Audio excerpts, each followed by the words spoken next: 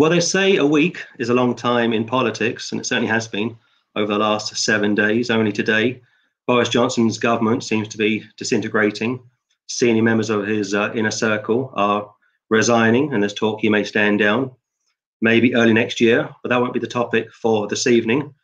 We want to speak this evening about the COVID update. There's been a breakthrough, apparently. They've got a vaccine, which apparently is 90% successful. Tomorrow in America, in Washington, D.C., there's going to be a huge pro-Trump rally. And I saw in the papers about half an hour ago, there'll be a huge counter rally. So it could be very violent. It's a very ugly scene to behold.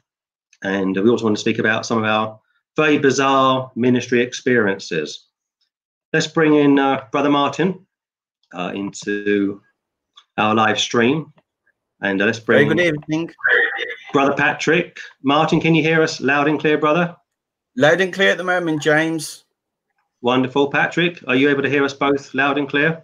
I can indeed, and greetings to everybody who is joining us this evening. Praise the Lord. Well, we want to continue to do these live weekly messages. We were able to do 2 this past week. We did one on Saturday with Sister Helen, and of course last Thursday, Patrick, Martin and myself. So we want to continue, Lord willing, doing at least 1, perhaps 2 a week. We will see. There's so much news to discuss. The COVID vaccine has been arrived at, apparently. Still a lot of uncertainty in America at the moment.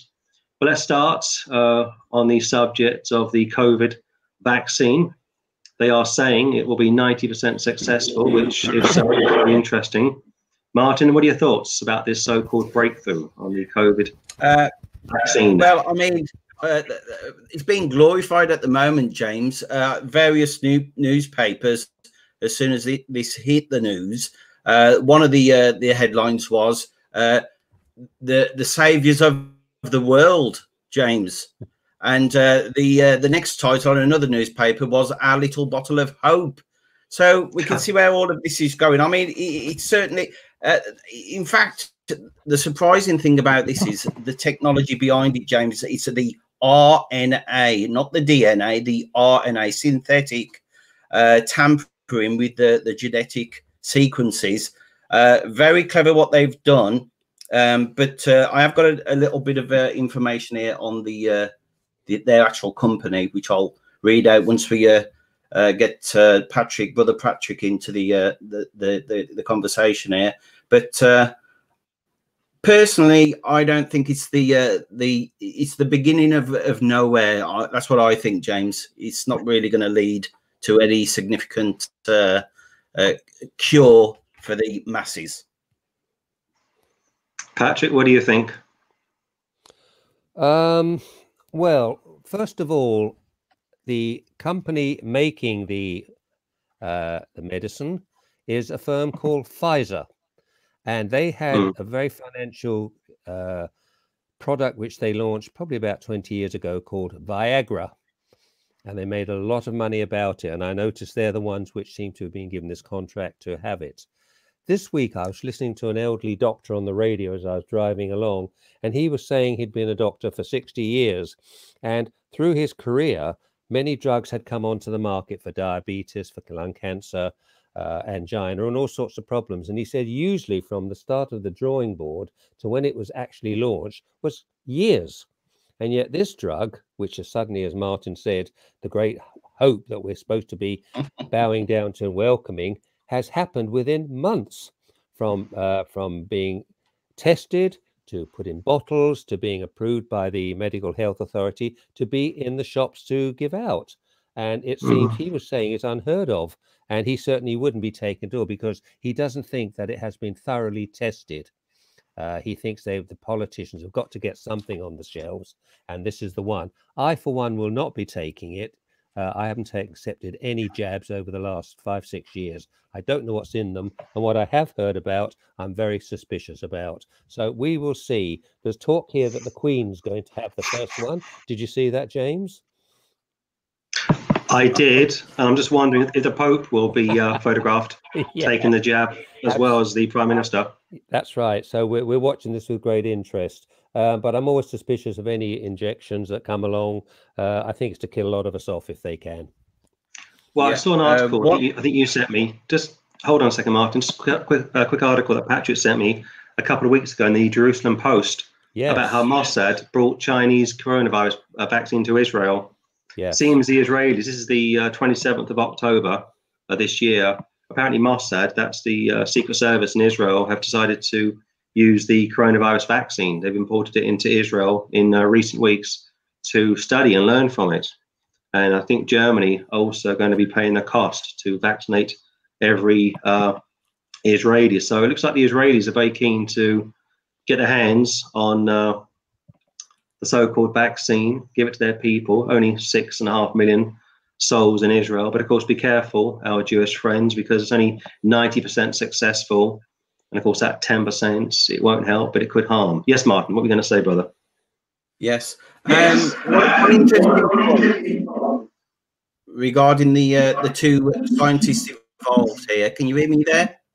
Yes, keep going. Yeah, okay. 2 years ago, the male doctor, Sahin, took to the stage at a conference in Berlin.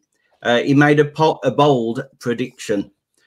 Speaking to a room full of infectious disease experts, he said his company might be able to use its so-called messenger RNA technology to rapidly develop a vaccine in the event of a global pandemic.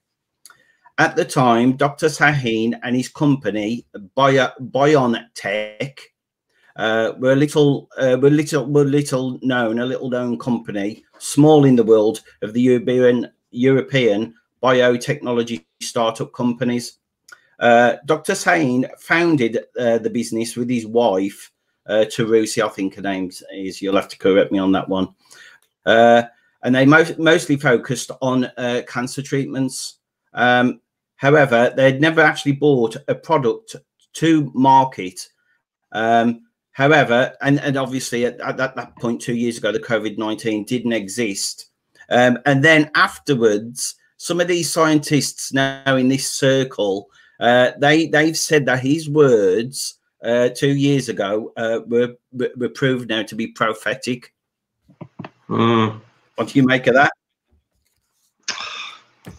It's really interesting because there'll be a huge push in the UK for people to take it. And they've been doing COVID tests over the last, I think, week or so in Liverpool. And there's 66 parts of the UK, count the sixes, 66 towns and cities in the UK which are taken or will be offered the chance to be tested. But of course, if you are declared to be positive, it doesn't tell you how to, I mean, it can't help you to heal from the COVID test. What it tells you is that you've got it, which you already know anyway, because you feel rough anyway. So why would the test make any difference to anybody? You can self-isolate, but apart from that, it won't help you to recover. And it's costing an absolute fortune for the British government to, they want to eventually test everybody in the UK. 70 million people, Patrick, is it? Oh, more than that, 80 million plus. Of course, that's the unofficial figure, but if they do everybody in the country, it's going to cost, I think, is it 400 million or was it over £1 billion? I forget what the price was. I think it's over £1 billion. Yeah, astronomical amount of money. But I would say that the vaccine that we're having here has been manufactured by Pfizer. The one from China, which the Israelis have bought and tested, that is a different manufacturer altogether. I think Germany are going to underwrite that as well. I think Germany are going to underwrite that, so they seem to be very wary of Pfizer and seem to be going what the Chinese have put out. So that's interesting. And these two Turks who came up with the so-called vaccine live in Germany. I think I read a few days ago. They're worth £16 billion now. They do, yeah. Talking about money there, James and Patrick. Their company, their little company, BioNTech, which obviously is working with the Pfizer company, they received in 2018 $55 million from the one and only Bill Gates and Melinda Gates Foundation. Wow. Surprise. So they've got their foot in the door on this one. Yeah. Well, we know that in Australia, they're going to make it compulsory to take the vaccine. hasn't been made clear in this country whether or not it will be compulsory, but in Australia it will be. I think And New Zealand, yes, yeah, of course, the re-elected Prime Minister wants to bring in euthanasia, yes. I see. Yeah, they want to bring in euthanasia, but they're not happy about legalizing cannabis. Yeah. Surprise, surprise, isn't it? Surprise, surprise. Another point which is rather interesting, James and Patrick, they've got 1,800 pit staff in various offices around the world now, German cities, Cambridge, England, of all places. Yeah. Surprise, surprise. So they've got their tentacles in many places. In fact, the Dr. Sahin in 2019 was awarded the Mustafa Prize. It's a prize by the Muslims Science and Technology Organization. So there's a bit of the Muslim countries have got their tentacles with them as well. So it seems to spread around the world quite a bit, doesn't it, this one? Yeah, there's also the pressure from world leaders like Boris Johnson and Donald Trump and other Western leaders who are really pushing hard for this vaccine. I think also, is it right in saying, Patrick, that the American ambassador in the UK is part of the Johnson & Johnson dynasty? Yeah, everybody's heard of Johnson & Johnson, from talcum powders to Vaseline to product probably in your bathroom cabinets. The ambassador is Woody Johnson, and I believe he is a member of the very illustrious Johnson family, and they're very much involved with the vaccine, which has been produced in America, and it seems to be promoted by President Trump. Maybe he's got shares in it, I don't know, but I'm wary of that. Johnson, you know the name, all of you. Yeah, and of course, behind all of this, we know there's a spiritual war going on.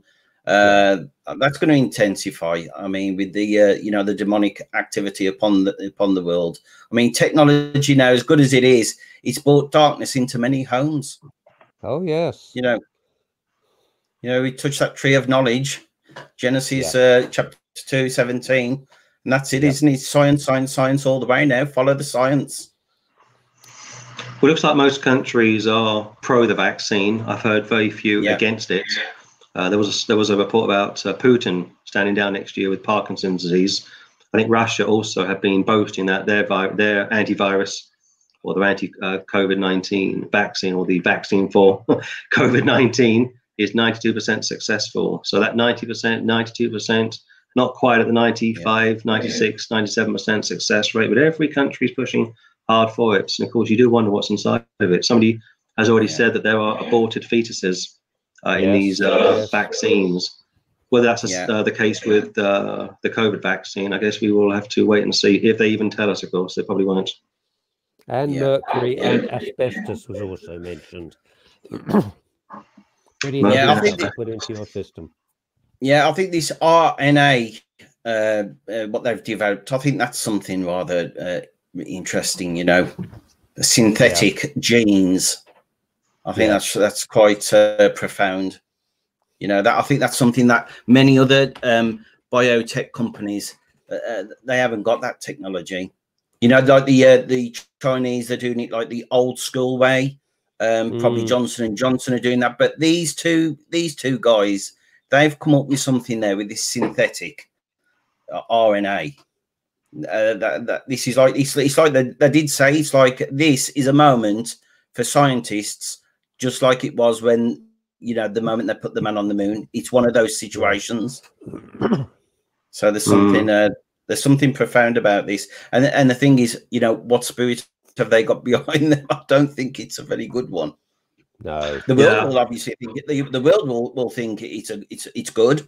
I mean, everyone's clapping their hands now, aren't they? But I think, and this is the thing. Sorry, James. No, I was going to say, I think most people in this country will probably line up to take it. Yeah, I think we've had 2 lockdowns this year. Can't see elderly relatives.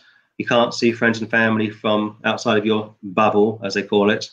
I think most people, I read a figure, if 75% take it in this country, that would be seen as a great success. Yes. And the 25% who don't take it, they're not particularly interested. And also, those who are likely to get it are the over 50s.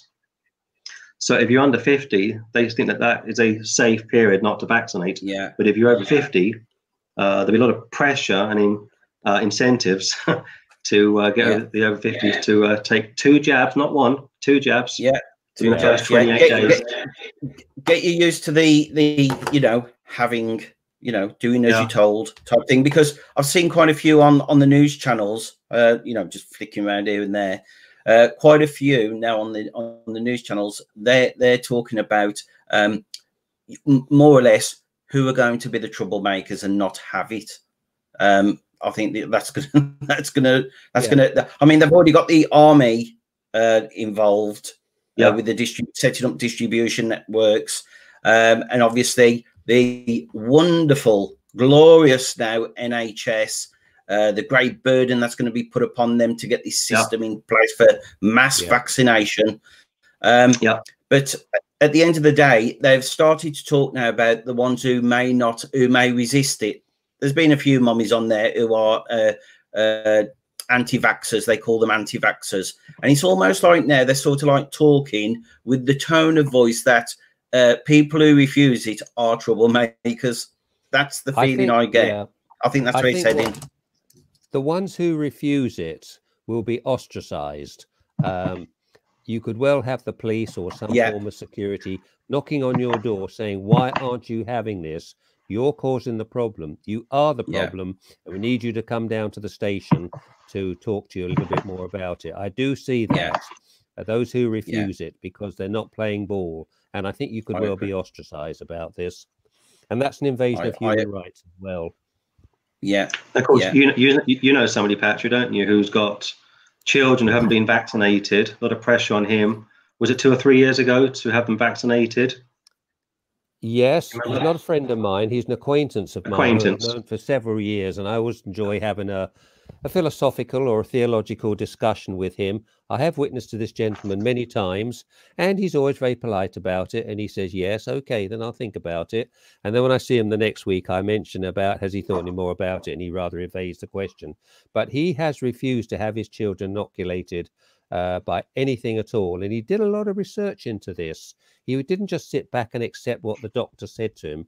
He actually did some research, and he found that a very prominent doctor in Cambridge, and there is a lot of rivalry in England, isn't there, James, between London and Cambridge. You've got the scientists in London, the scientists in Cambridge, and Oxford, and Oxford as well. And these three are very much trying to score points off the other. But he did some research into it, and he did find that this doctor, scientist, was warning parents, do not accept the vaccination. I think it's for measles. What is measles, rubella? Is it MRR, measles, rubeola, and rubella? Rubella, and I can't remember the other one. The MMR. And he says, do not have it. He said, I have done tests on it. I've told the government, I've told their study groups that it contains mercury and it contains asbestos. Do not have anything to do with it. So this man that I knew said, I had a very interesting visit last week. I had a couple of social workers come along, one from the local doctor's practice, and they wanted to know why the children, he had 3 children, he's got 4 now, were not having this vaccination. So he said, well, I've done some search, I've gone online, and I found this prominent doctor who's told me in a very nice email not to have it done. And this social worker says, oh, you don't listen to him. He doesn't know what he's talking about. Absolute rubbish.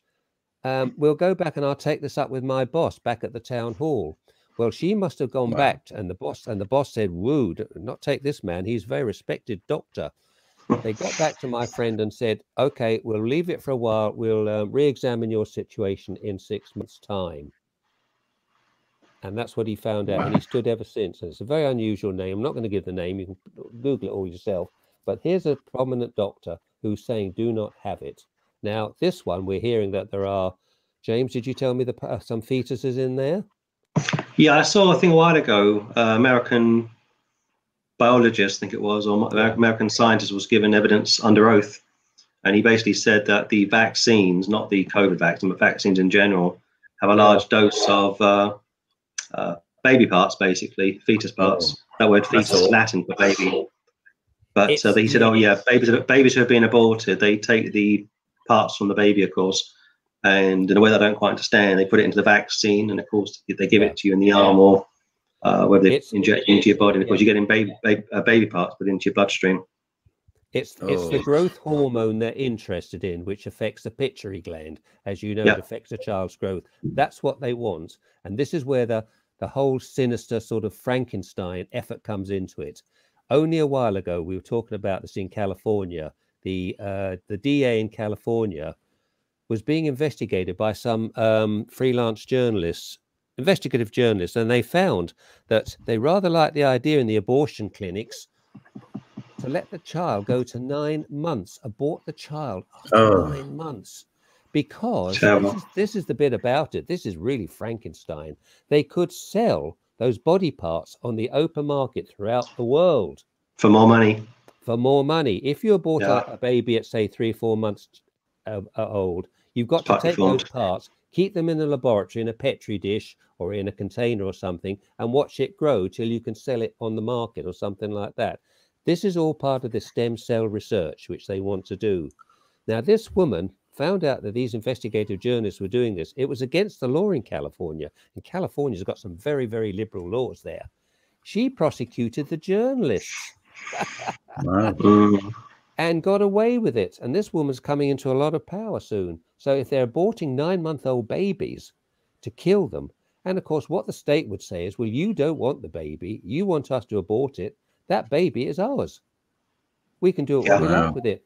The mother doesn't want it, the father doesn't, so we can do it and we can sell the body parts. Now, we've known that the Chinese have done this for many, many years when they've arrested some of their human rights protesters and so forth, that when they've been executed, they've removed the kidneys, the heart, other bodily parts to sell on the world market. And I'm told for a set of kidneys, it's $12,000. I don't know. That was the price several years ago. So there's big money in this at the moment. There's big, big money in this. And we have to be very, very careful. Yeah. Everything's in reverse, Patrick. Everything is in reverse, isn't it? I mean, and there's not a good spirit behind these things whatsoever. Wicked spirit, yeah. Yeah, absolutely. And, you know, I mean, making merchandise out of, you know, the flesh of the poor babies, you know, passed on. It's this stem cell research. I mean, Christopher Reeve, you remember, who played Superman? Yeah, was very much. His wife was very much involved with trying to get this stem cell research accepted by the American government. I think Nancy Reagan got involved in, didn't she? She was very, very pro it. I don't know what happened to that, but this stem cell research would make something like a paraplegic who's had an accident. Again, that pituitary gland, which is very, very important for the growth of the height and so forth. I haven't heard any more about that, but it's like Dr. Frankenstein's laboratory. We know what happened there, don't we? Dr. Frankenstein created this monster who went on the loose. And there's lots of laboratories creating all of this at the moment. It's all part of this 666. Beware, it's the Antichrist. The Antichrist is coming, and it's all being ready for him, all laid out for him. And the thing is, brothers, these scientists now, they're getting the green light to really tamper around with things they should not be messing around with. Who knows what monster they're going to create? They don't seem to be accountable to anybody, from what I can make out. They seem to be a sort of law unto themselves. They investigate themselves. I mean, years ago, we had a lot of corruption in England, with corruption in the police force. And they set up this special mission called, I think it was called Operation Forrester. And you had the ridiculous situation of the police investigating the police. And people said, this is ridiculous. Why can't you use the military police from the army or the railway police? Oh, no, that's not at all right. And they didn't like this. So in the end, I think the investigation went on, and a lot of police officers were very quietly pensioned off. You've got scientists obviously investigating other scientists, because I don't think the politicians understand this too much. I don't think our Prime Minister does. What do you think, James? Well, to say two things very briefly. About 2 or 3 years ago, there was a woman who was arrested and prosecuted for having an abortion at 8 months. And she went to prison for, I think, 28 months. So they did prosecute her, interestingly. Then you go back to 1998, when that bomb went off in Northern Ireland. August it was, 1998. I forget where it was. Was it Enniskillen, was it? Enniskillen, yes. Yeah, that's it. There was a woman who was pregnant, and they charged the murderers with a triple murder, because the woman, they counted the mother, obviously, and the two unborn babies. They didn't say no, there were two fetuses that died. They said no, two unborn babies died in the mother's womb, and that was a triple murder. So sometimes the governments are not only inconsistent, they're bending over backwards to appease, on the one hand, the pro-abortion camp, and on the other hand, those who are pro-decency, pro-life. So such duplicity when it comes to these government groups. And as we say, the word is baby. It's not fetus. It's awful Latin word. It's a Latin word. It sounds so clinical. It's rolls off your tongue. Fetus. The word is baby. Yeah. So correct. Who is going to predict with me in the next 4 to 5 weeks, if not 6 or 7 weeks, or next 2 to 3 months, world leaders lining up to take the jab, to be photographed? Royals, premiers. It's going to be a wonderful photo opportunity, isn't it? We don't know. I think so. But we don't know what is being put into them, do we? That's right. That's right. Someone like Erdogan or Angela Merkel, it could be a placebo they're putting in. Or Putin. Putin, it's a placebo they're putting in them, or a vitamin shot or something like that. That's correct. What they're getting. They're so duplicitous, as you say. But yes, they'll all be lining up. It's a wonderful shot. Maybe the Pope, maybe the Queen. I don't know, but we don't know what's being put into them at all. I think it could be a vitamin shot.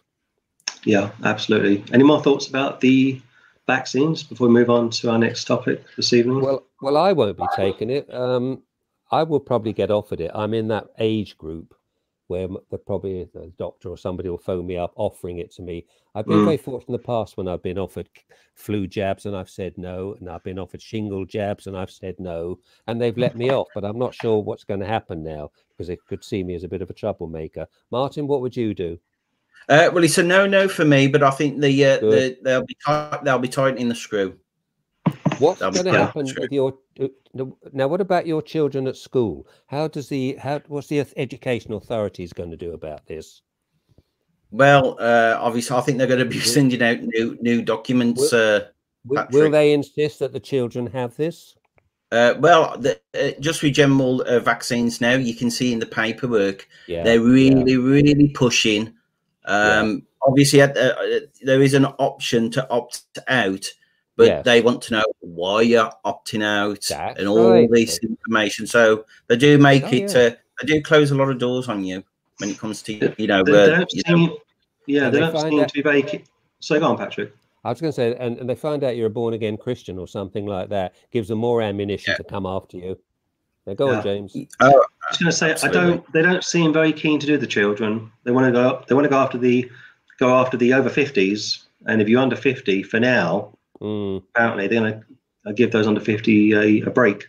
But if you're over 50, the thumb screws could come out, perhaps. But the rules keep changing weekly, what they're going to do and what they're not going to do. But be very, very careful of it. And to all our listeners, be very, very careful. Yeah, absolutely. You need to pray on this very, very much. If you've got children and your family about it, you need to pray on this to see what the Lord says to do. Also, those who have had vaccines over the years have reported that the children have had psychological problems like Asperger's and stuff like that. I mean, you wanted to do an article, didn't you, a while ago, Patrick? Do you remember about? Yes, I did. I wanted to do an article on Dr. Asperger's, this awful disease which children have had, when many of the parents have been sort of bullied into having this years and years ago by the medical profession. Oh, you must have this. And I know they regretted it afterwards because their children did show signs of autism. But Dr. Asperger's, who I did a little bit of work, I never finished it. He was a brilliant doctor from Munich, like Dr. Mengele, of course, and all these people. Louis Pasteur. Early member, yes, Louis Pasteur, an early member of the Nazi Party, so certainly supported the Darwin aspect of things, and that genocide and any child who's not worthy to be kept alive, they would put down through eugenics and so forth like that. So he liked this idea, and he was working on that. And I think at the end of the war, I think he survived the tribunals. He went back into private practice. But so many parents around the world have regretted that they had this vaccine because they've seen the awful results of what this autism which has come into children. Mm. And one of the men who's very much against this is Robert Kennedy's son, Junior. Robert Kennedy Jr. He's had the ear of the White House, and he's really gone after it. But they've sort of fobbed him off now, and he's got this awful illness now, hasn't he? He sounds like a robot, doesn't he? He sounds awful. He's got some disease which affects his voice box. If anybody out there's listening, tell me a bit more about it. And the poor man, it sounds like he's talking through a voice box, but he's very much into this autism thing. Do not let these doctors near your children, he said. Robert Kennedy. Got a great admiration for him in that. Yeah. I think a lot of people will be lining up to take the jab. I do think so, between now and the new year, to get out of lockdown, to get back to work, to see friends and family. Didn't I see somewhere they're going to give you a £50 voucher or something? I saw it was £500 to be to be COVID checked. Yeah. I'm not sure that's true or not. You know what it's going to be, don't you? It's going to be, you're going to take the jab. How much do you like your football? Yeah. How much do you like this? How much do you like that? So they're going to try with the gentle persuasion at first. But these swab tests are so unreliable, aren't they? They're not reliable at all. Yeah. These what? Yeah, but the swab tests. No, not reliable at all. No. But you got. But I mean, the old. Sorry, Patrick. Go on, Martin. Yeah, go on. I was going to say that the whole concept of all of this, though, I mean, it's something that now the whole world has got in common: the vaccine, the jab. So, you know, this is it, isn't it? It's just setting up the stage for something other than the jab a little bit further down the line. You know, make life so simple. Take them off. There was a secret report that came out some years ago, which somebody leaked, that the United Nations, there was a committee of scientists and churchmen and politicians, maybe the Gates were involved in that, in which they said the population of the world, which I believe is 8 billion, is that right? 8 billion? Give or take, give or take, would be much better if it was reduced to 4.5 billion. Yeah, and that's what they were saying. And of course, when something like AIDS comes along, which wipes out half of Africa, this is a good thing, they'd say. Of course, who cares how many people are wiped out? But once it comes to Europe, it gets very, very different then. So and these elite groups like the Illuminati, the bloodline groups, they're not offering their own families, are they? No, as an example, they want to take your families. That's right. Yeah. Like Yasser Arafat sending all those young men off to fight for the Palestinians, never sent his own sons off, as we said before. Yeah, living in France with their Catholic mother. Yeah, that's another thing. Yes. Okay then. Well, let's keep moving on. A lot to cover this evening. So tomorrow, like I said, there'll be a huge pro-Trump rally, a MAGA, Make America Great Again, as they call it, in Washington D.C. Be very interesting to watch what happens. We hope there'll be no attacks against Trump and his followers. It'll be, I think, 500,000 people. I saw on the paper earlier on. Want to turn up tomorrow. Yes. And the hard left will be there. The BLM will be there probably, and the BLM will be there. SWP will be there, and the media will be there, and the World and his wife will be there. I mean, you've been following politics, Patrick, for such a long time, haven't you? This must be absolutely unprecedented for you. This whole 2-week saga now. What do you think about it all? I've been following politics since 1950. And I'll tell you how that happened. Where I lived, my parents had 2 newspapers delivered. They had a very popular paper called the Daily Mirror, and we had the Daily Telegraph. So I used to absorb both of them. But I do remember Eisenhower, and I do remember the election of Harry Truman. And everyone said he's going to lose, and he didn't lose. And I also go back to Kennedy, and I remember Kennedy throwing his hat in the ring, and it was all very, very exciting. But what I have noticed is that the politicians are getting older. I go back to Kennedy, who was 40. I remember Bill Clinton, who was 50. They were young men. They caught the imagination, but they're getting older and older and older. And this started with Ronald Reagan, who was about 70. You've now got Biden, who's just a couple of years younger than me. You've got Bernie Sanders, who's the same. It's these old people who won't give up. And the Speaker of the House, she's something like 80 years old. So it's interesting that the oldies seem to be getting it all, and people are voting for them as well. But yes, it's going to be a big interesting tomorrow in Washington for this big march. Some people say he might publicly concede the election results. I don't know. He might do. But it's still not clear yet, is it, that the ballots have all been counted and it's all been done in a correct way. And so many of these returning officers have not signed off. And that's very important. In England, the returning officer in any election checks the ballot results, signs it off, announces the results, and then he signs it. It's And of course, you legal have then. first-hand experience that, don't you? Well, I did. I mean, back in 1980, a friend of mine was running as a candidate, and he asked me if I'd be his election agent, and I'd never done it before. And I said, yes, why not? It's always interesting to do. And I got my official papers from the local council, and I became his election agent, which meant that I could sort of follow him wherever he was going. But more importantly, I could go to the count when the election results, when the polling stations closed at 9 o'clock. The ballots were taken to the town hall, tipped out on the table. All the tellers who worked in banks started counting. And we were able to watch this. And we could see the pile of votes. One was getting very, very big and the other was dropping still. We knew who was going to win then. But of course, it got very, very close because my guy that I was backing was winning by about 17 votes. And so the opposition said, we want a recount. And there were 3 recounts and he did win. And at the end of it, we had to check all the ballot papers, that the figure that the returning officer said was correct. We signed it, and then he went out on the balcony and says, I declare that such and such is the winner. But it's all very technical and it's all very official, as it should be. And what I'm hearing here is in parts, is it Philadelphia, which I think they've got about 20 wards in Philadelphia. 20 electoral votes, They haven't signed off yet. So it's illegal. It's like you take a driving test, your examiner says you've passed the test and he gives you that legal bit of paper. You've passed your test. They haven't been signed off yet. And I think it's what the Trump people are watching. And you're also hearing ballots being discarded. You're seeing other ballots come in. So I think it's still not clear yet, but it's slightly slipping away from Trump, we think, don't we, James? Yeah, I mean, is it Georgia? You've got Nevada.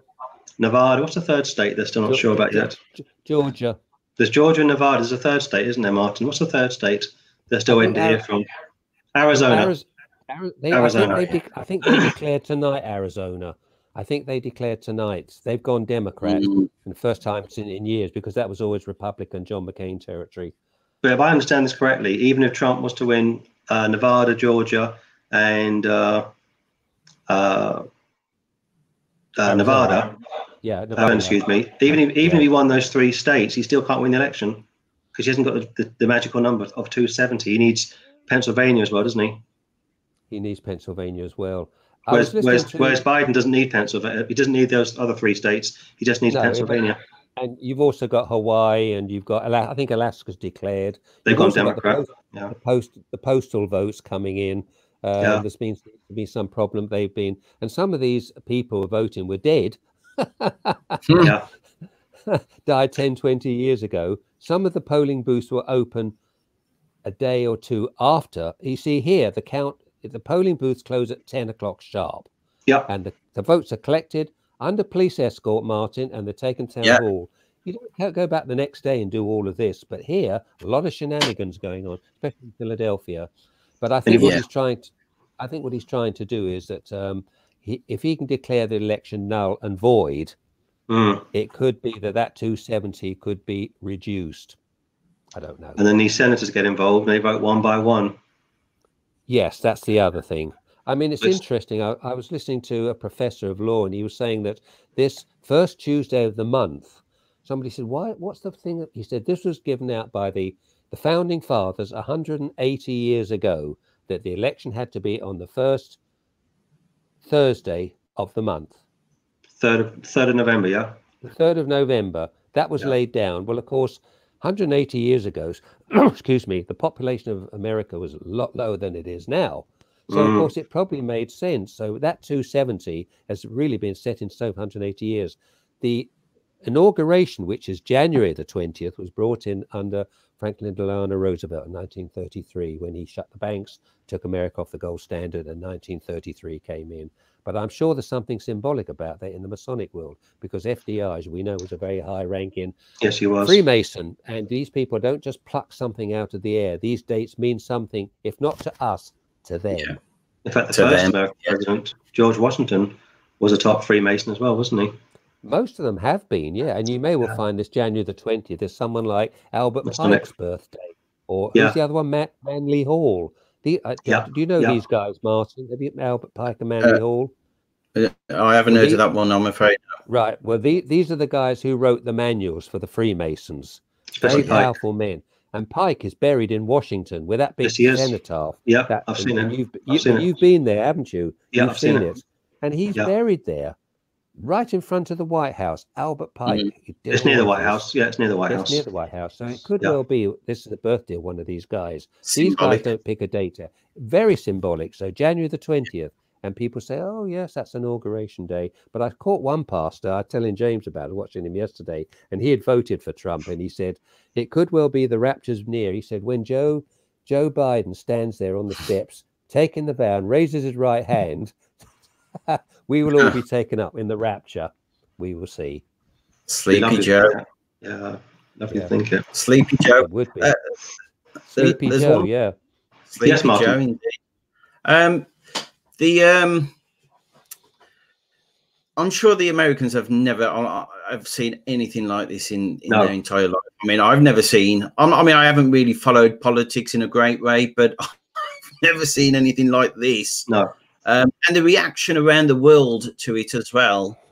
You know, it seems quite bizarre to me, but very understandable for the game that they're playing. But at the end of the day, Yes. sorry. Go At on. the end of the Remember, yeah, go on, Martin. yes. No, yes, please, Patrick. I was just going to say, you got to remember, these are career politicians. Trump isn't a career politician. He's a successful businessman, although they're saying some of his tax returns look a little bit doubtful. But they are career politicians. And the thing I like about him, he's not a career politician. With him being president, every day's been interesting. What's he said, what's he tweeted, and so forth. The rest of these guys are very faceless sort of people. Even some of the presidents of the past, Gerald Ford, Jimmy Carter. Clinton was interesting because he played the saxophone. And I think But he was a career politician, wasn't he, from well, he was Arkansas? a career politician, but he wasn't born with a silver spoon in his mouth like so many of the other ones are. Well, I was in America back in 2000 when the Gore-Bush drama was unfolding. Of course, that took, I think, 36 days to be resolved. I wasn't saved at the time. But that was a big talking shop in America. Who's going to win, Bush, Gore? And of course, in the end, I think the Supreme Court voted for Bush, who became the first president to win after Supreme Court issue. But it's very interesting when you go back through American history that, for example, at the moment, you've got Biden, who may perhaps, let me pick my words carefully, who may perhaps be the next president, very close to Prince Harry. You go back to when Obama came into the White House, the first person he met was Tony Blair. And then Brown was snubbed by Obama. Boris seems to have been slightly snubbed by Biden. Or if you go back to when Bill Clinton came on the scene, he took on Bush Sr. And of course, before he came into the White House, before Bill won that election, Bush Sr. was on the phone to John Major, asking Major to give him the dirt on Bill Clinton's time at Cambridge University. And of course, that blew up in Major's face because Bill Clinton won that election. And of course, Bush did not. That's right. So it's funny how things are repeating themselves with British people being in America, like Blair with Obama, and now Harry with Biden. It's interesting as well that the Pope phoned Biden yesterday. Did you see that? I did. And they had a long talk about refugees, to accept more refugees, the green issues, global warming, nothing about repentance or reading your Bible or the second coming. They had a long talk. Very interesting. And I'm sure, and Biden saying, well, of course, I am Irish. When it suits him. When it suits him. And these are the issues which they'll be playing up on. So we watch with interest on this. And I see this morning that China have now congratulated Biden. Did you see that, Martin? Yes, surprise. Yeah. They seem they're to shrewd. They're shrewd, aren't they? The Chinese, very shrewd. Who hasn't congratulated him then? Well, the Israelis have. The Chinese have. The Pope has. Boris has. So with friends like that, who needs enemies? What about Putin?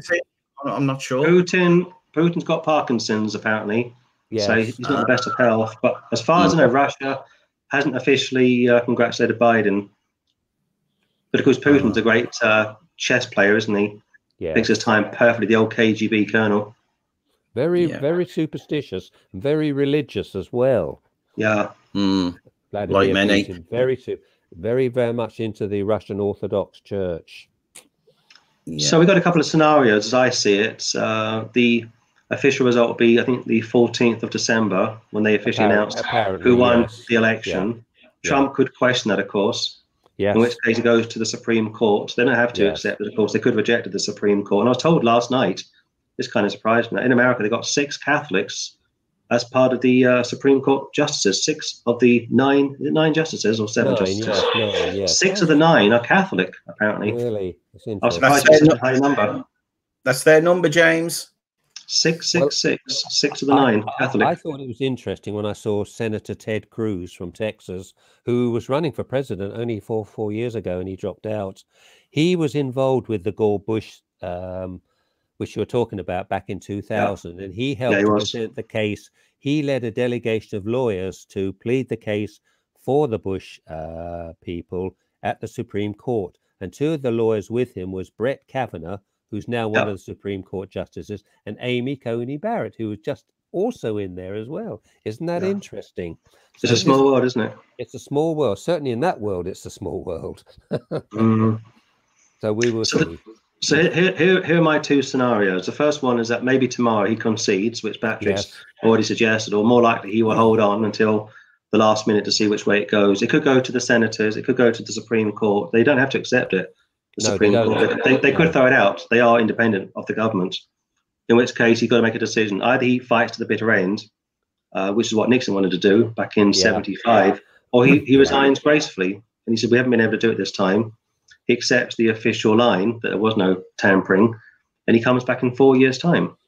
2024. 2024. But what's going to happen to Mike Pence? Where does he go? Well, what do you think, Martin? To be honest, if Trump really does lose on this one, I don't think he will come back. I think Pence will put Pence forward, but I don't think Trump will. He won't put up with it. What? Too angry? Too bitter? Yeah. You see, at the end of the day, brothers, obviously, just like the rest of the world, America's got a sin problem.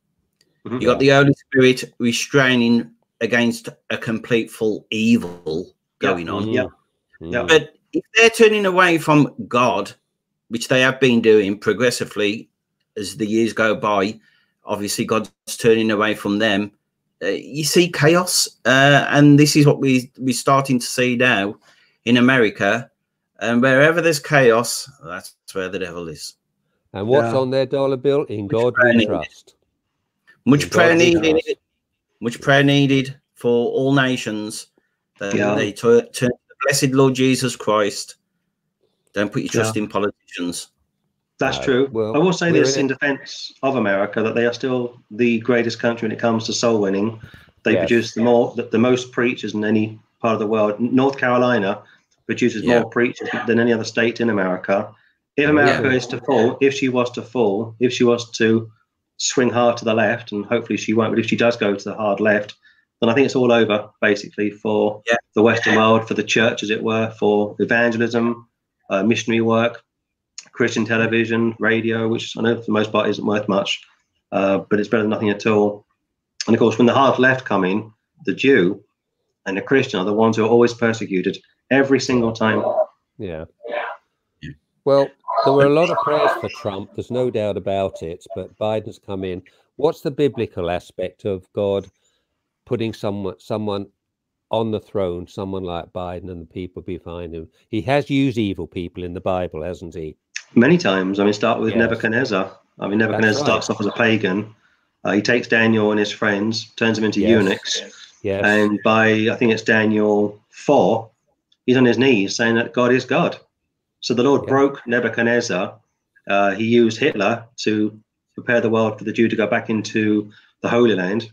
He used Russia to whip the Germans. I mean, whoever is in control of any country, it's actually irrelevant from God's standpoint. So but the powers that be. He didn't want Donald Trump then to win. if Trump loses, then that's the Lord's permissive will. He's lost for many reasons. That could be down to the COVID problem.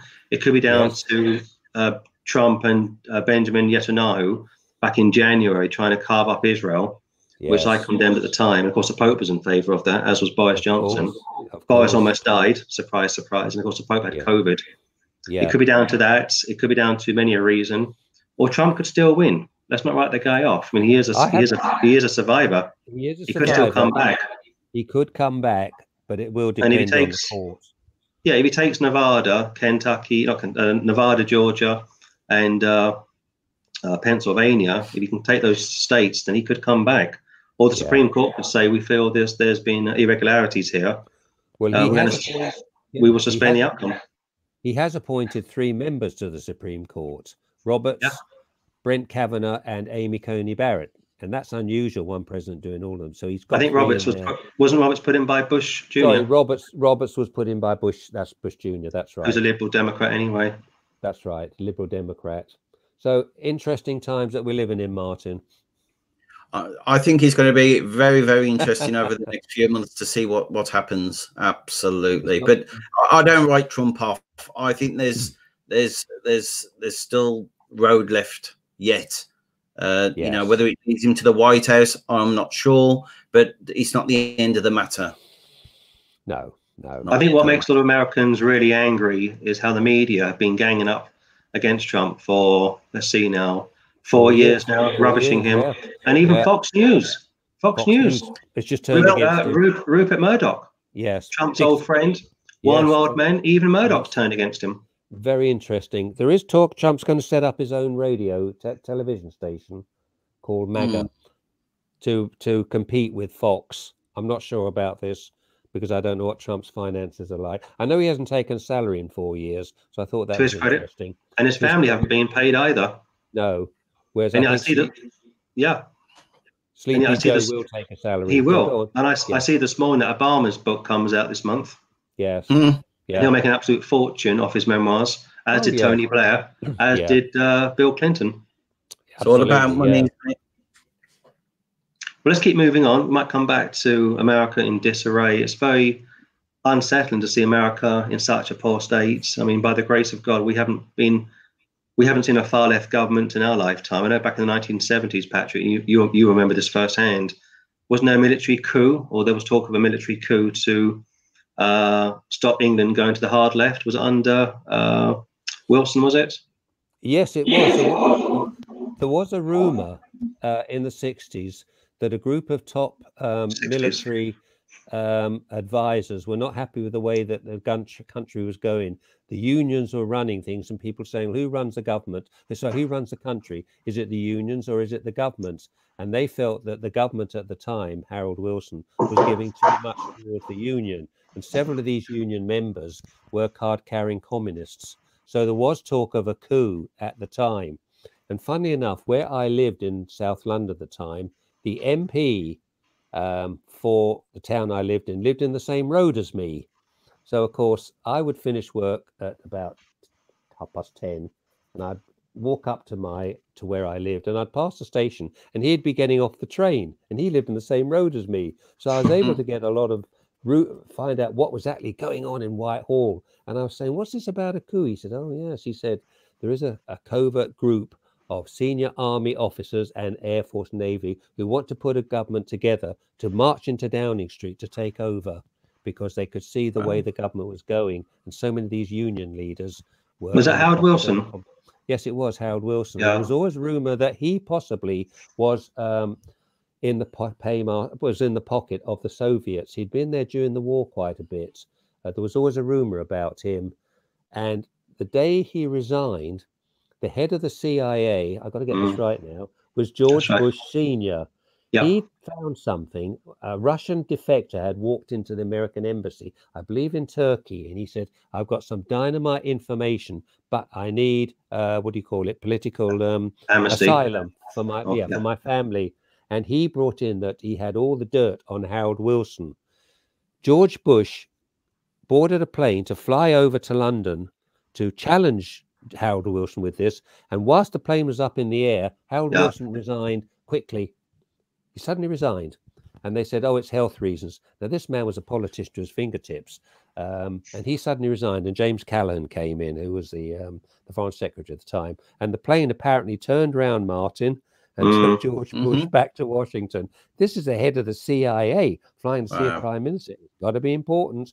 And after that, Wilson succumbed to Alzheimer's after that. And so he didn't last much longer. But there was this coup that was going to happen. And this was that we had in the 70s. Do you remember the power cuts in the 70s, Martin? Oh yes, very. And the lack of bread and the bakers the lack of bread and toilet rolls. Yeah, the electricians in England went on strike. Cold days. Very powerful group, and the guy who was head of it, I remember, I think he was actually, no, he wasn't a communist, I mustn't know. No, he wasn't. But they blacked out. We had 2 hours of electric every night. So, of course, everybody's having candles. And people are saying, well, who's running the country? Is it the unions? Because they wanted more money. And then we had the winter of discontent. Do you remember discontent? Oh, it was cold. Very, very cold. Rubbish wasn't being collected. Bodies were piling up in the morgue. Grave diggers were on strike. And didn't I seem to remember Dennis Healy had to fly to the IMF to Foreign Secretary, wasn't he? And Chancellor. Yes, he was the Chancellor. He said, we're bankrupt, we're broke. I've got to go to the IMF. Are we not heading that way now? I think we are. Of course, they will lend you money, but the strings attached to it. That's the whole thing about the IMF. They'll set a very high credit rate, interest rates, but there are strings attached. You do this and you do that and so forth. So of course, in Scripture it talks about hyperinflation, doesn't it? Where does it talk about that? Oh, you put me on the spot. Revelation. That's it. Revelation. Yeah. A penny for chapter 6. Yeah. So there we are. Nothing's new, is it? Nothing's new. But if America does go to the left, the hard left, which would be an absolute nightmare. I mean, by the grace of God, we've always been in the centre left, centre right. But if she goes to the left under Biden/Harris it won't be under Biden, but Biden will have gone by then. It'll be under the. Well, let's give him 12 months. If he lasts 12 months, if he lasts that long, he'll be replaced by Harris, who's a communist. She'll swing America to the far left with Pelosi gone, of course. The squad, the squad will come in. Pelosi, pro-Palestine, pro-LGBT, anti-Christian, anti-Jew, anti-Jew. That's what's in. But America voted for this. The whole thing. Be careful what you vote for. Be careful what the government you deserve. You get every country gets the government it deserves. Yeah. Of course, for Christians in America, they need to start praying for Biden now and Harris. Yeah. As difficult as that will be for many conservative Americans, on your knees, family, to start praying for him. We have to in our country for our leaders. We've had some rotten leaders in our country over the years. We've had pro-abortion, pro-LGBT, pro-Islam. We've had a Labour politician. We've had conservative politicians. We've had to pray for all of our leaders, royal family, all the bloodlines, all the Illuminati, the Freemasons. You've got to pray for these people. I mean, if you go back, let me say this very quickly. If you go back to the time of Nebuchadnezzar, if you go back to the Pharaohs, if you go back to the Caesars, I mean, you can be pretty sure of this, that during the times of the Caesars, the Pharaohs, and Nebuchadnezzar, that the Lord's people are praying for their leaders. I mean, both Peter and Paul say to pray for the king, who is supreme. I mean, Paul wrote that, and so did Peter, in both their epistles. They've got Titus, and they got Titus in mind, and they've got Nero in mind. Yeah. Titus and Nero were far worse than Biden. Yeah. Titus and Nero were not only sodomites. Let me just make this point, Martin, quickly. Not only were those leaders sodomites, they're also pedophiles. Yeah. And Paul and Peter said, pray for those leaders. They are ordained of the Lord, Romans 13. And of course, Jesus would say to Pilate, you have no authority given to you. It hadn't been given to you from heaven. So it's a bitter pill to swallow. I must admit. And of course, if you live in China, if you live in North Korea, you've been praying for your leaders for 40, 50 years. Yes, Martin, what do you want to say? Yeah, you're absolutely on the money there, James. I've lost my train of thought now. What I was going to say is, yes, I do pray for all the leaders and for our own leader as well. The only problem is I probably don't pray in the right way, James. Yeah, well, that's typical of most people. Well, I've just seen a message come up. You've got a question from a brother in America. Go on, Patrick. Do you want to read it? Yeah. Doesn't Harris want to legalize prostitution? Of course they do, because they've seen what happened in Holland, where prostitution is legalized and the government gets a tax from it. And they've also legalized cannabis and soft drugs in Holland. Again, there's tax on it. So they're making money from prostitution and from the drugs. And if she's suggesting this, I haven't seen this, but it's one more way of making money. Legalize the whole thing. Like drugs. Yeah. And then I think, is it Colorado? Is it legal in Colorado to have cannabis? I think it is. Yeah, I believe it is. Yeah, but they're making money. That's why it's the tax on it, like cigarettes here. There's a very high tax on them. So that's the whole idea. Yeah. Yeah, I mean, you're to pray for your leaders to be saved. You're to pray for your leaders to be wise. You're to pray for your leaders to be safe. You are to really set the bar so high that they can't criticize you. That's right. That your life is so, I won't say pure, but it's so exemplary that for secular leaders, I mean, go back to the 1st century, you've got the Christians going into the lion's den. Christians are being murdered, ripped to pieces by wild animals, and they're singing songs as the tigers are going to the Colosseum to rip them to shreds. No complaints, no speaking evil against Nero or Titus or Domitian under the Apostle John or Nebuchadnezzar, who castrated Daniel and his 3 young men. Yeah. And Daniel was still serving faithfully in Nebuchadnezzar's kingdom, or Joseph under the Pharaoh. I mean, those guys really had it rough. Didn't complain like we do today. It's a spiritual example to all of us. Yeah, absolutely. It is. Went through. Yes. Biden's not. Go on. There's an entire process. I'm just reading this, Martin. Can you see? Okay, yeah. Biden's not the president or the president-elect. There's an entire process that has to go through, and Trump seems to be going through it. Praise the Lord. That's from our brother in Texas. That's our brother in Texas. Thank you. And he's absolutely right, Chad. The process is still running its course. Yeah. It goes to the 14th of December. I'm sure if we are wrong, our American brethren will correct us. But it'll go up until the 14th of December, and they'll officially announce who actually won the election. But between now and then, keep praying, keep looking up. I mean, as America seems to be in a bad way, so is Britain. And of course, again, I said this with Helen on Saturday night, that if Biden does get in, if he gets in, he'll be pro-Southern Ireland, obviously, over Ulster. He's pro-Catholicism. He's pro-Catholicism over Protestantism. He's pro the Palestinians over the Jews. He's going to be pro-LGBT. He's going to be pro all that stuff that the Bible clearly condemns. Well, I'll tell you what, James. I'm gonna make a deal with the Lord tonight. Yeah, I'm gonna pray to the.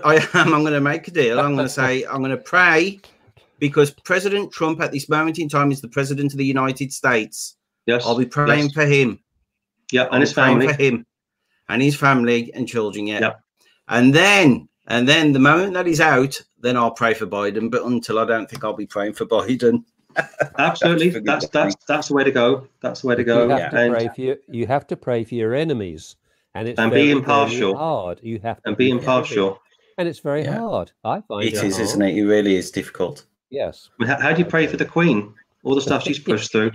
How do you pray for her? How do you pray for Charles or William or Harry? I mean, how do you pray for these people? And where is the Queen in all this, Patrick? Where's the Queen in all this? Do you think? Where is the Queen? What do you think? She's still there. We were told she was going to step down quietly next year and make her son the Prince Consort. Now we're told by the palace insiders that she's going to keep going until she dies. So I think she will. Like it. I think she will. Yeah. Well, let's keep moving on. A lot to discuss this evening. This will be our 3rd live stream. The first one we had problems with some of the audio, some of the visual. We hope you're hearing us loud and clear. Please let us know where you are in the world so we get an idea as to who's listening. It's coming up to 9 o'clock in the UK, so it's 10 o'clock in Europe. It'll be, let's see now, 1 p.m. in I think California, and it'll be 4 p.m. York. I think that sounds about right. So let us know where you are in the world. We'd love to hear from you. Martin, what's that behind you? I can see you've got a couple of boards behind you. Oh yeah, just whiteboards, James. Just writing down a few little things that have been points of interest, let's say, regarding Revelation. You know, Do you want to share them with us? Chapter 13, verse 2, great authority. It's just, you know, with everything what's going on in America, it makes you think of, you know, you see the plan, you know, all the stages there, isn't it? Everything's falling into place.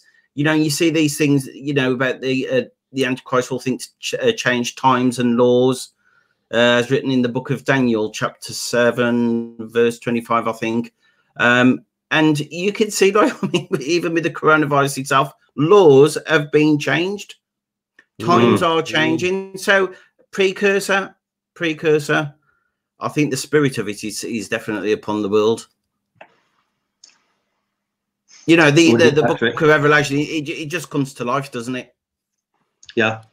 The interesting thing is America doesn't seem to be mentioned in the Bible, does it? Not directly, no. But I think it was Dr. McGee who said the eagle is mentioned. And Phoenix. the eagle is yes, and they are symbols in the American heraldry. And he seemed to think that they were, and he seemed to think that Petra was a very important aspect as well. But America itself isn't mentioned. Of course, the only symbol, go on, is the eagle. eagle. The feeling is that if America goes to the left under Biden presidency, an atheist, communist, socialist setup, then of course she'll become more anti-Israel, which would result in her perhaps becoming part of the Armageddon march against Israel. Yes. At the end of the book of Revelation. Of course, in the meantime, we'll be raptured. We won't see this, of course. We could see some of the birth pangs. We could see the beginning of sorrows, perhaps. We just clip it. So either way, the next couple of weeks are going to be really fascinating. If not, the next couple of months. Yeah, I think so. The beast is coming. Is coming. Mark of the beast is just around the corner. Right hand in the forehead. And of course, 100 years ago, people thought you were mad if you taught such a thing. And now the technology's here. We've got it. In the cashless society, that's coming near each day. Cashless society. Well, let's switch from politics to ministry work. We are a Christian ministry. We may sound like a group of political commentators, but we don't want to get too sidetracked into the world of politics. For the most part, these are unsaved men and women. They may be, or the officers may be ordained. Let's be clear that it's the officers that are ordained, not the people. The officers, the office of the Prime Minister, the office of the President, not the men per se, but the office that they hold. If you want to say that Boris per se was chosen, or Trump per se was chosen, then of course that's a Calvinist view. And if you want to say those guys were chosen, then of course you have to say that Putin was chosen. You have to say that Hitler was chosen, and Stalin was chosen. You've got to defend those guys and try and work out who those guys are in the mind of the Lord. It's the permissive will of the Lord that these people come onto the scene, but it's the office of the presidency, the office of the Prime Minister, the office of the Queen, or the office of the King. It's the officers which are ordained, not the men per se. But like I said, we are a soul-winning ministry, and I want to discuss some very strange events that we've experienced, the three of us, over the last 10 years or so. And I'll start with you, Patrick. You had a very strange experience, didn't you? Was it 5 or 6 years ago? Yeah, we both did. We went to Leeds, which is a big city in England. We got on the train, and we felt that a passenger on the train was watching us a little bit too carefully. We were a little bit suspicious of this guy, so obviously we remembered him. We actually got to Leeds, and of course he was there as well, wasn't he? Yeah. We did some street work in Leeds, gave some tracts out, got the banner up, did some witnessing to people, and he was still lurking around in the city. And we thought something not right, this guy's demonic. And then, of course, the next thing is we got the train home, and the guy was on the train in the same carriage as we were. And he actually got out to where we lived, got out to our station. Well, of course, we challenged him, didn't we? Tell us what happened there, James. We challenged the guy. Yeah. Well, I walked over to him and I said, "You've been following us all day."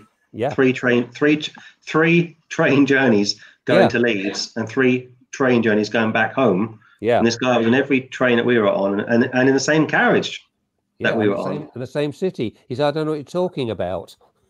Yeah. Had a London accent, I seem to remember. A London accent, yes, very strange that. And then I think he got up and walked away, and I think we left it there. But that was never resolved, what that was all about. Very uncomfortable. But a little while after that, I was standing at the bus stop waiting for a bus to get into town. It's easier for me to get a bus sometimes because our city is never anywhere to park. And a car pulled up, and a guy looked out, about 40, and he said, "Hi there," and I said, "Hello there." Because we do a lot of street work, people remember us, but we don't always remember who they are. You know, we have a quick conversation, we forget about it. And for all I know, I could have had a conversation with this guy 2 years ago, 3 years ago about the Bible. So I always keep my mind open that maybe he recognizes me, but I don't recognize him. He said, "How are you?" And I said, "I'm pretty good, thanks." He said, "Do you want a lift?" And something in me said to me, "Don't get involved here." I said, no, I'm all right. He said, "Are you sure?" I said, "No, I don't want to lift." And that was very uncomfortable. And then a couple of weeks later, a car pulled up. There was two guys sitting in there, and one of them had a map on his lap. And he said, "Could you tell me where there's such and such is?" And I said, "Will you go down there?" He said, "Well, I've got the lap on my map. So the map's on my lap. Could you come and show me where it is?" That would have meant that I had to put my head through the passenger side to look at this, and I'm putting myself in danger. And I said, "No," and I stood back. And he must have thought, this guy's so standoffish. I said, "Let's go down there and ask someone else."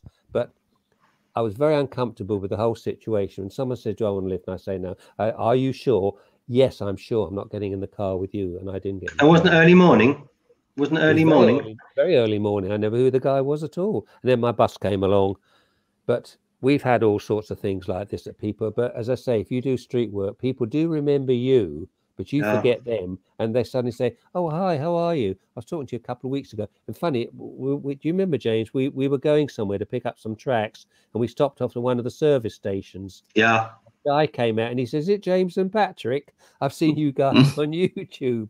Yeah. This is the car park in that you know. He was okay though. Yeah, he was okay. He was okay, and I said, "Absolutely." We had a chat. We had a quick prayer. We gave him some tracks, but he had recognised us. And that was pretty good. This is. I think 20 years of experience, you get to discern the good spirits from the bad spirits. Yes, you do. And people said in the past, this could have been an angel. No, this wasn't an angel. No. This was a demon. By the attitude, by the demeanour, by the eyes. I mean, if you've done 20 years of street work, as we both have combined, in fact more than 20 years now, you get to read people quite easily. And that guy putting up in the car, almost arguing with you to get into the car. So strange. And the other guy wanted to put my head into the car through his window to look down at this map on his lap, and he plunges a needle into my neck or something. And I stood back, and he must have thought, "Wow, you're an antisocial guy." But you do get this sixth sense, you know, when you're on the street. You do. You do. And you can weigh people up very, very quickly. Yeah. It's always in the eyes, isn't it? It's in the eyes. You can see the time wasters. Yeah, it's true.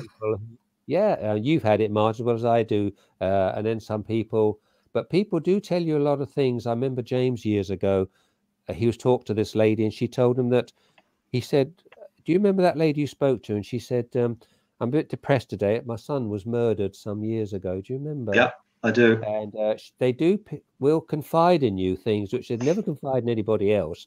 And people have told me all sorts of things. They'll never see me again, but they do confide these sort of things into you. And I think you had a prayer with this lady whose son had been murdered, and she was feeling the anniversary of his death. They will tell you things when you're witnessing people on street corners. You found this out, haven't you, Martin? People open up. I certainly have. I mean, if anybody's in doubt that strange, dark spirits are about, when I was, I think, 12 years old, 11 or 12, obviously way before I got saved, but obviously a child. So I was playing with some friends of mine, and there's like this wooded area, and the wooded area is surrounded by this metal fencing. And obviously, me and my friend, we went in there, and there's some other friends of ours in there, and a few other ones that we'd never seen before. And of course, I was giggling around and playing around, and they kept on saying, "Be quiet, be quiet." So I was obviously curious to see, you know, why they want me to be quiet. When I went and had a look, they're on the floor. They had a Luigi board, and they were doing something with it. Were they? Yeah. And I said, "What's that?" And they said, "Luigi board. You better not interfere, or you'll be punished." Yeah. Yeah. And I said, of course, my response was laughing at them, and they says, "You better stop laughing." And then I deliberately was laughing, and of course, when I left there, which was about 5 minutes later, I didn't participate in it, of course.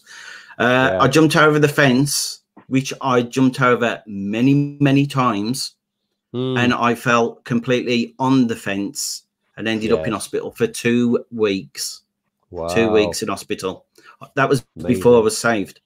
Yeah. Since I've been saved, I've came across something which is way beyond and darker than that. A loved one who had a stroke-like episode. So she couldn't walk, she couldn't talk, she could not eat herself. It was basically, you know, like a reversal back to being like a baby. She couldn't toilet herself. So we're talking about she's in hospital now. So she's on a hospital ward. It's afternoon. The fluorescent lights are on. Everyone, you know, it's very, very busy. There must have been about on this particular wing of the hospital, there's probably about 6 patients.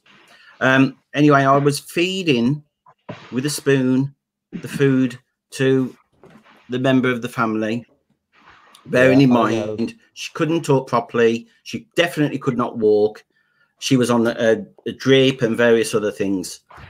And as I was feeding her, all of a sudden, you know, when you mentioned about the eyes? Yes. Yeah, well, the eyes definitely changed. And and bearing in mind she couldn't speak, and she spoke. Yeah. She said, "It's coming." And then I said, "What's coming?" And then I felt something awful, demonic, really demonic. Awful. Yeah, definitely demonic, awful. Bearing in mind, you know, it's busy. There's noises going on. The lights are on. You know, there's nothing.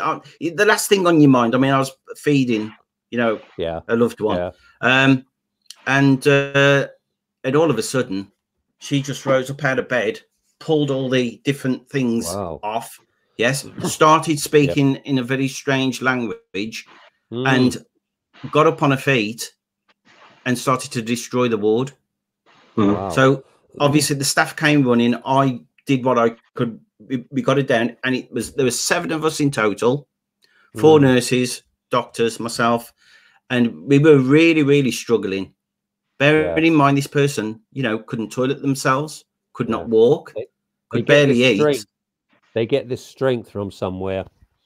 Incredible strength. Yeah. They injected her with something, and it took about 3 or 4 minutes to take effect. And then, you know, we got her into a very sleepy position. But yeah, I mean, as she said that, there's definitely a presence, and it was behind me. Now, further to this, when I actually left the ward, 4 o'clock in the morning, I get a phone call from the staff, and I hear all this commotion going on in the background, and they said, "Can you come quickly to the hospital? We can't control this person." And I thought straight away, I'm not a doctor. But she took a turn for the worst after destroying half the ward, and she ended up in intensive care unit. Now, if I could just complete this little episode with you, she was on life support, and she was on a ventilator. And when I was there, I called other family members to come. One family, it was only 2 people at a time were allowed in. And when the family member came, one of the closest ones, we sat down. Obviously, she's unconscious, and she's, you know, been, you know, on all the machines and different things. And he started to cry. And I said to him, I said, don't you think you should be praying to the Lord, turn to the Lord? And he said to me, he says, I don't need the Lord. He says, I'll put my faith in them doctors out there. And I said, so even in a time like this, you will not bend the knee, will you, at all? Anyway, going on from that, eventually she did improve and come out of she was still in the intensive care unit, but she was off the ventilator, but she was still like in a coma. And I did speak to Brother James, at the time, and he suggested read some scripture. And this is very, very surprising. When I started reading the Gospel of John, every time I began to read, and obviously low, close to her, so the rest of the patients wouldn't be, interrupted, her body started to groan and make noises. Wow. And I thought at first, oh, it's just, a one-off thing. So I stopped reading and the noises stopped. I started reading and the noises came, these rumbling noises. And then I stopped.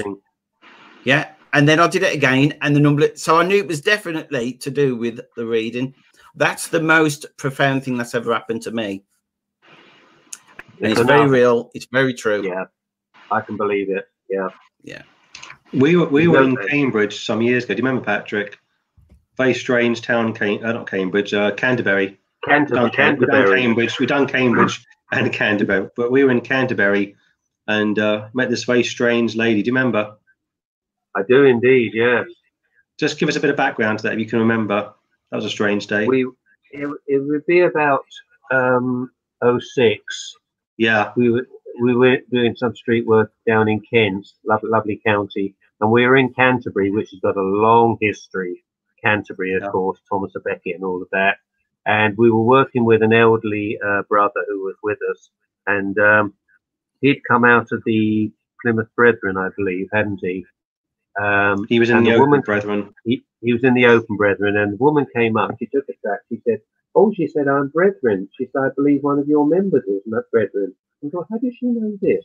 Anyway, we called him over, and she started talking to him, and she started telling some things about his wife, who wasn't very well, who had recently been committed to a hospital. You're breaking up. Yeah, can you hear me?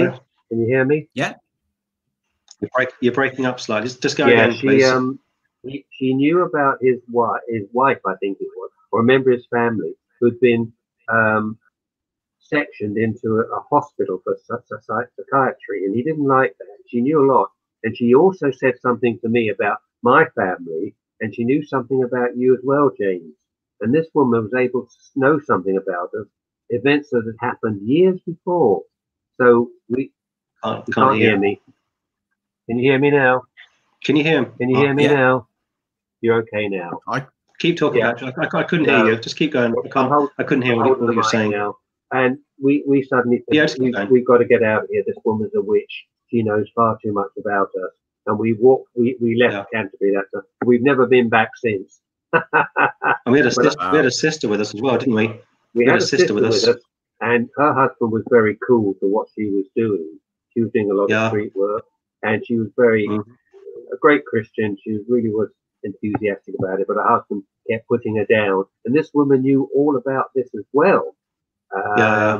So she was about 60, and I think the woman was demonic, no doubt about it. But she knew a lot about our families that even we didn't know about. So we suddenly said, we've got to go. We got up and left, and we got in the car. We drove away. We've never been back to Canterbury since.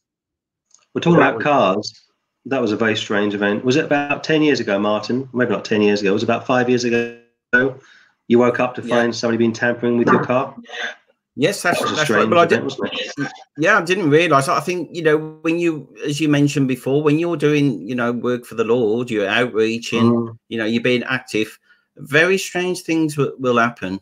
I mean, as you mentioned, one day I was out driving the car, everything seemed fine. And of course, in England, we've got the roundabouts. And as I was going round, the car started to make this very strange noise, and I was losing the steering. And by the blessing of the Lord, there was a service station nearby, a garage where they do various repairs. And I immediately took it there. It was making a real nasty noise, and it was wobbling. And when he inspected the car, the mechanics inspected the car. He said someone has loosened the nut bolts on your wheel. You're lucky to be here. Attempted murder. Yeah. I said, could it have come loose itself? He went, no. Somebody's done that. Deliberately done. The devil's getting there. Didn't it happen to you twice? Didn't it happen to you twice, Martin? yeah, I've had a few things regarding the car, James. I don't know whether there's someone out there who, you know, had some sort of a vendetta. Maybe he didn't like the gospel track that I gave him, or heard. Murder. Who knows? Yeah. And talk about street. Without a doubt. Do you remember when we went Eastbourne, Patrick and Martin, about 3 or 4 years ago? Yeah. With those trumpet players. Not a very. Yeah. Those trumpet. Not a very. Yeah. Yes, Sorry. I do. Yeah, we were doing street work. They got very upset with you. Threw one of my DVDs on the floor. Yeah. But we had 5 trumpet players from Romania. I love music. Yeah. So does Patrick, and so does Martin. Yeah. I mean, I used to be a musician, as did Martin. But when you got 5 trumpet players standing behind you playing at full speed, full volume, while you're trying to do street work, it's really off-putting. We had 5 trumpet players standing right behind us. Do you remember that, Martin? Yeah. Yes. For 3 hours, the whole of Eastbourne High Street, and they stand right behind us. Behind us. The horn. And I think when we moved, they moved with us. Yeah, and then the police car turned up, and the police got out the car, started to watch us very carefully. Yeah. Then we gave out those free Bibles, and those kids came over to get the free Bibles. Yeah. With some pretty intense conversations. A lot of difficult to very explain bizarre. Yeah. Yeah. There was something Very bizarre. But Martin, you had a strange event, didn't you? A couple of weeks ago in one of your local parks. What happened? Yeah, not the local park, James. Okay.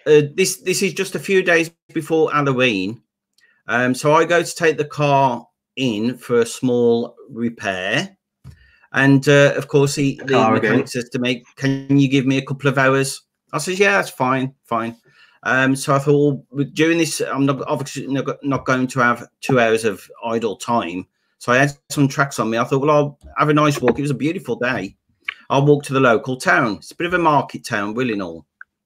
So I head towards Willenhall. Beautiful trees, by the way, you know, with fall. And the first thing which was strange was I went past a medical centre. I noticed all the Halloween bones, skulls, cobwebs, spiders on the window. And it was greatly decorated. I thought that's a bit over the top. And when I looked closer at the building, it said on it NHS Medical Centre, which for those who may be listening in America, it's actually the National Health Service in England. And there was a sign up there, like one of these posters, are you suffering from mental abuse? And right next to that, they've got bones, skulls, webs, spiders. I thought, well, what they're teaching in there? The occult. So that was the first thing that I thought really, really strange. But as I walked through it, it's a lovely market town, by the way. Bearing in mind, everyone's sort of trying to keep apart now. This 2 meters apart. You wear your mask. And there wasn't many people about. But it was very, very strange because I was walking, just looking at the various shops.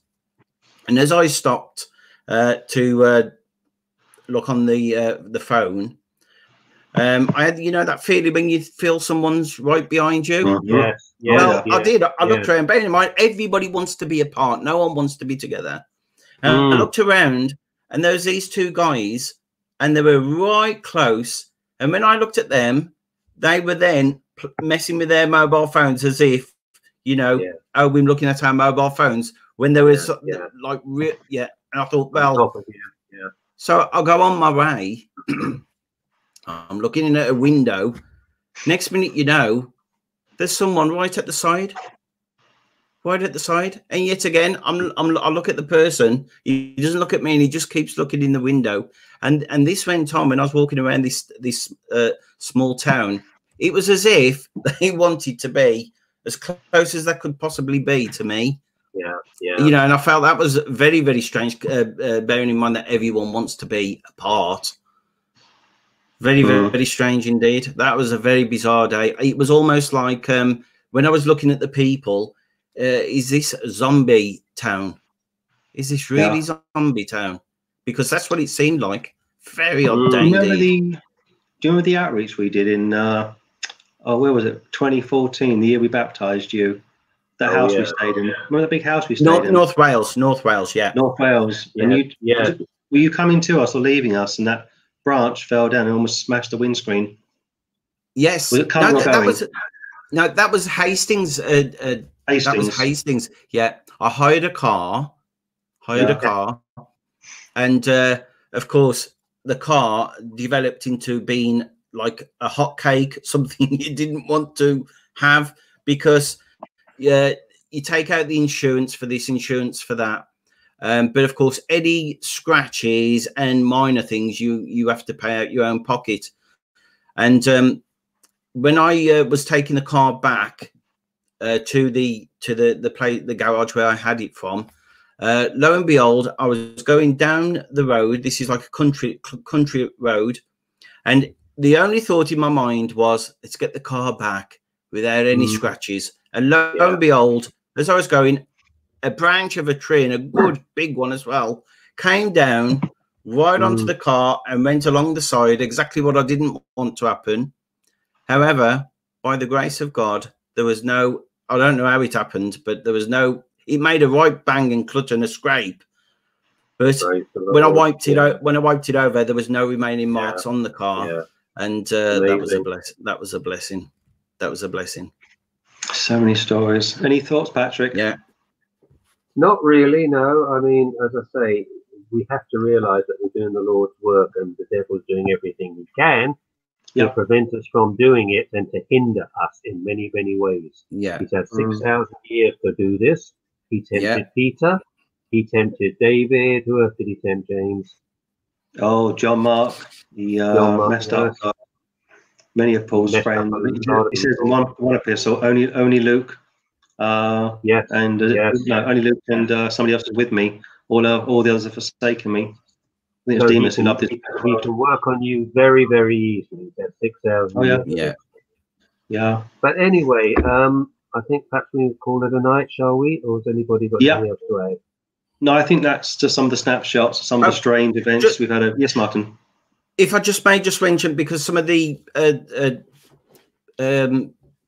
viewers in America, they may not know this, but in the UK, you've probably heard it in the news, James and Patrick. We've got a nurse called Lucy Letby. Yeah, beautiful looking nurse. I mean, she's probably about 23 years old. What a wonderful looking. You wouldn't think it at all. She's murdered 8 babies on the neonatal ward. She's attempted to kill a further 10. And from what I've read, they believe she may have killed actually 28 babies. Wow. Now, how many years is this going back? You tell. I think the first one was the problem started in 2014. Something like 23 that. Now. She's 23 now. I'm not sure if she's 23, but she looks 23. That's what I'm saying. She's probably older than that. She was in court this morning, wasn't she? She was in court this morning, and I think she failed. She was asked, "Do you plead guilty or not guilty?" She just didn't answer. So there's obviously some. That's demonism. That's demonism. Yeah. Normally you would say guilty. I bet she's into the occult. I bet she's dabbled with the occult. And I believe this nurse, Martin, she was a poster girl for the Nursing Times, for a recruitment drive to get young women to become nurses. She was the poster girl for it, her face. Isn't that amazing? Yeah. Amazing, absolutely amazing. Yeah. I think down the line we will discuss the occult, because it's such a dark subject which really has a hold over women. Yes, Martin, finish your point, please. No, you're absolutely right. But at the end of the day, this is it, isn't it? There's people who are oppressed by demonic spirits. There's people who are obviously that's it, possessed by demonic spirits, and these are the results of it, killing babies. Sometimes both. That's the results of it. Sometimes both. Evil times we're living in. Of course, this is the Laodicea era as well, as Patrick said a while ago. Get the governments that you deserve. We've got Boris Johnson in this country, and other countries have got far worse leaders. But we just keep pushing on, get the gospel out as and when we can. Any final thoughts before we wrap up this 90-minute message? Well, I thought I'd do a little reading of Psalm 23, if you'll indulge me. Please do. Perhaps if you've got your Bible there, you'd like to read along. James is working through the Psalms at the moment. And I believe you're up to Psalm 9? 12. 11, 12, yes. 12 if you don't mind. I know. So he's a long way from Sunday. Psalm 23. But I thought we'd end with this because it's the Psalm of David, of course. And nearly everybody know. If they don't know any of the Psalms, they know this one. Psalm 23 to end our live stream. The Lord is my shepherd, I shall not want. He maketh me to lie down in green pastures. He leadeth me beside the still waters. He restoreth my soul. He leadeth me in the path of righteousness for his name's sake. Yea, though I walk through the valley and the shadow of death, I will fear no evil. For thou art with me, thy rod and thy staff, they comfort me. Thou preparest a table before me in the presence of mine enemies. Thou anointest my head with oil, my cup runneth over. Surely goodness and mercy shall follow me all the days of my life, and I will dwell in the house of the Lord forever. Wonderful. Amen. And of course, the footnote to that is that David knew where he was going when he died. Yes. Whereas no other leader does. Biden doesn't know where he's going when he dies. The Pope doesn't know where he's going when he dies. Leaders of Russia, China, North Korea have no idea where they're going when they die. Only the Bible believers know where we are going when we die. No doubt. I will dwell. I will dwell. I will dwell in the house of the Lord. Yeah. Not I might. I will dwell. It's positive. I will dwell. All the days of my life, not some of the days. All the days of my life. In the house. Any final thoughts, brother? Before we, brothers, before we wrap this message up. No, just thank you for getting us all set up, and it's wonderful to see you both and talk to you both, and to cover a wide range of subjects. And thank everybody who was with us at all. May they have a blessing for the rest of the day. Thank you, Patrick. And those boards behind you, Martin, you've done the one on the left. What does the one on the right say? I can't quite read it. What's the one on the right? Being your left. Jesus is the way, the truth, and the life. Amen. Amen. Keep looking up, people. Absolutely. Talk to you soon. Thank you for joining us, and we'll speak to you all soon. Thank you to everybody. Bless you all. Thank you. Thank you, Martin. Thank you, Patrick. Amen. And take care, Martin. Take care. Take care. God bless you both. Yeah.